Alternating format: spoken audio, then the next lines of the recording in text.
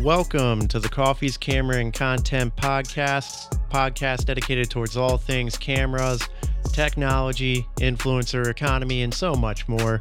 My name is Marcus Visbal. I'll be your host. And today we're going to be discussing the long conversation of quality versus quantity. Before the YouTube and internet era, we just had TVs. And when we had TVs, the marketing was done with commercials and print material, specifically magazines. And you tune into a channel and you see a really good ad and it kind of sticks with you. It resonates and it's like, oh, I got to get that. When the internet was introduced, you could hop on the website, learn more about it. And that was before the YouTube reviews were a thing and magazines were starting to switch more towards internet-based stuff. It was a wild era. However, during that era, there was never a shortage of videos. And what I mean by that is low budget catered content. Because back then we had funnyordie.com, eBombs World, break.com, College Humor, many other sites that were just terribly home shot videos. And it was kind of like the birth of what content is right now. People doing like really low budget skits, getting humor out there, all kinds of different stuff. So all those sites once rose to prominence during the internet culture era, and yet again, super low budget and not using really filmmaking techniques because all this technology is relatively new. You know, you go buy a $35, $25, $2,000 camera nowadays, and the image quality you're going to get out of it is absolutely beautiful. Back then, you'd buy like a whole kit for like $1,000, and it would not be the best quality at all. And a lot of those people that were making that stuff were probably borrowing gear from different college campuses, schools before they could buy their own stuff. During this era, Apple always had done excellent video marketing, and that's even now they do it, but even during the commercial era, I can tell you right now that when I turn on the TV and a commercial came on and it's a black silhouette with wired earbuds dancing, I knew it was about to be a really good commercial and the song was going to be amazing. And I tried to figure out where I can get that song, whether it's on iTunes or if I'm going to go buy the CD, because back then we used to buy CDs.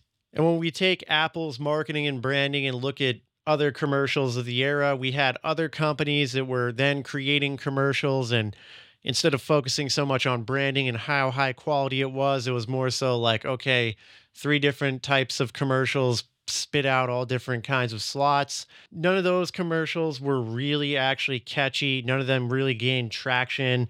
And some of them were off brand and they just didn't really help. And the reason we live in 2024 and I remember the iPod commercial is because Apple always focuses on quality. Other brands focused on quantity, hoping that if they were in front of you enough, you would become familiar. And they didn't even think that maybe you would be annoying them or frustrating them with not so great branding or marketing. And what would happen is a negative connotation would be attached to their product, and then they'd never really make it to the full range like another company like Apple. And to be very blunt, that's what's happening in today's world. If we remove, right, like the TV commercial era and move it to today, pretty much YouTube is a scaled down version of cable distribution, because back then, you know, you have a cable box, you flip through the channels, and there was a set amount of channels that were there. There were people that owned those broadcasting channels and stations, and there was only a limited amount of time for things to go. There were time slots that needed to be filled. Everything's moved to being more on demand. We have Netflix, Hulu, YouTube.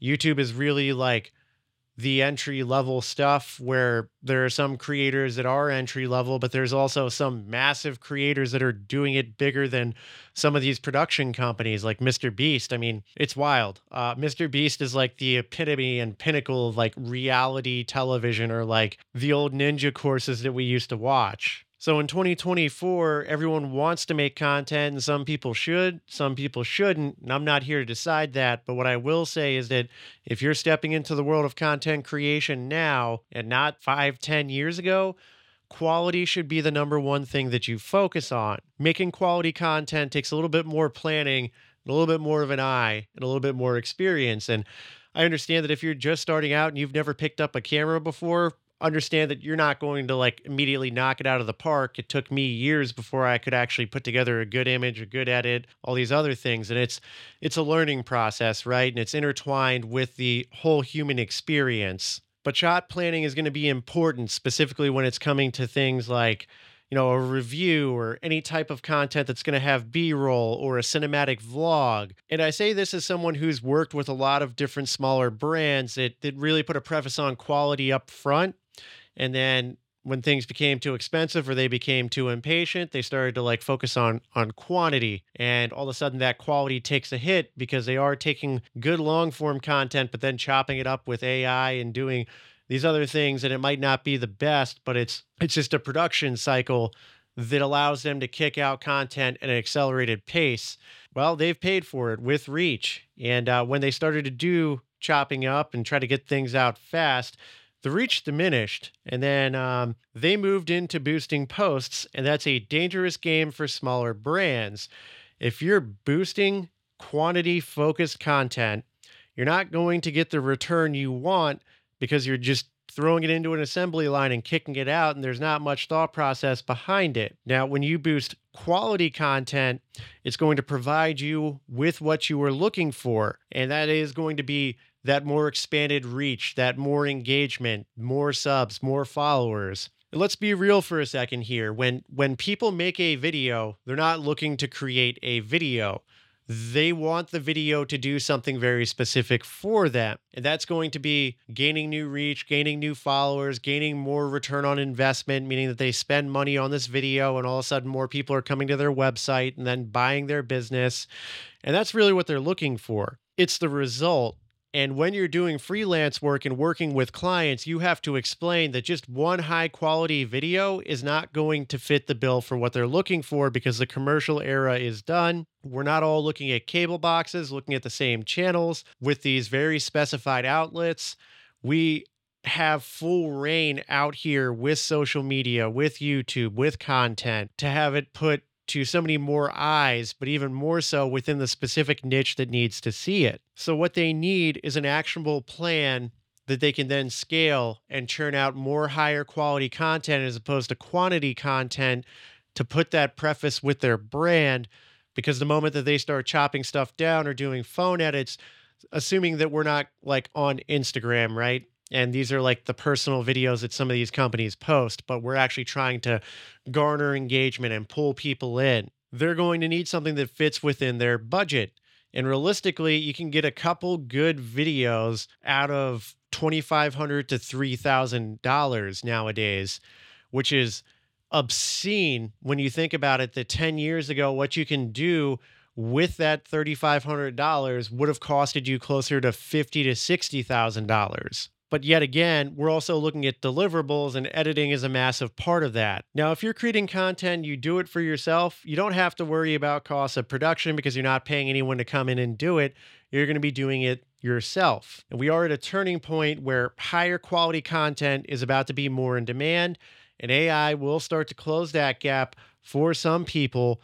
But once SOAR is available to the public, it'll be something that anyone can do. And if you hold the skill sets to shoot real life and not some swag shot from an AI produced thing that's going to have to be disclosed as being AI, you're going to become far more desired on the plane of content, and even more so desired from the freelance perspective on how to do it, because it's real life, it's authentic, it's genuine, it's not computer made. And even more so, the equipment has come down in costs by a large amount of money. So you may not be able to get a giant techno crane car, but that's okay because you can get the MoveMax Razor Arm, hook your DJI RS3 up to it with a transmitter pack, your A7S3 with a lens on top of it, and the focus motor mount.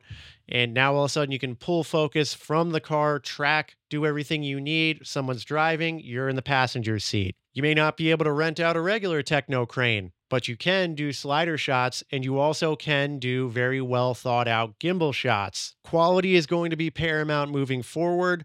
YouTube in specific is entertainment and education, and smaller creators have a platform to show it, and it's going to keep growing. Quality is going to keep getting better. The technology is going to keep shrinking down. Niches will become more refined, and there will be standouts within each specified niche. And that's going to be what you have to focus on. What kind of content do you want to create? And then What are you willing to throw into the production? Now, Instagram and TikTok is going to be the fast food of content while YouTube remains the Ruth's Chris. If you want to create content, make it quality, and then ramp up the quantity in a scalable process to your quality. Do not break on this, because quality is going to be what leads things into the future. We are now at that tipping point where Gen Z has matured enough where they want more curated, more quality content while it remains authentic and genuine. So if I can give you any game plan moving forward, it's truly look at what kind of content you want to create, understand how you're going to create it, and understand that AI shots may be good for B-roll, which is cool. And at some point, there are going to be like AI avatars. But me personally, I don't want to just watch a video. If I know that it's AI talking to me and someone just prompted a machine to talk, I'm not going to want to see it. And I want it disclosed to me up front. Because even if I can't tell the difference, the moment that I do know it, I don't want it. And there are going to be people that are like, well, if you can't distinguish between the two, what does it matter? And it's, if you're a sneakerhead and people are talking about fake Jordans, man, and they're like, oh, fake Jordans and real Jordans, there's no real difference. You're going to become offended. If you're looking at a Sony camera or comparing it to a knockoff camera, right? Like a lower end, something that was kind of put together.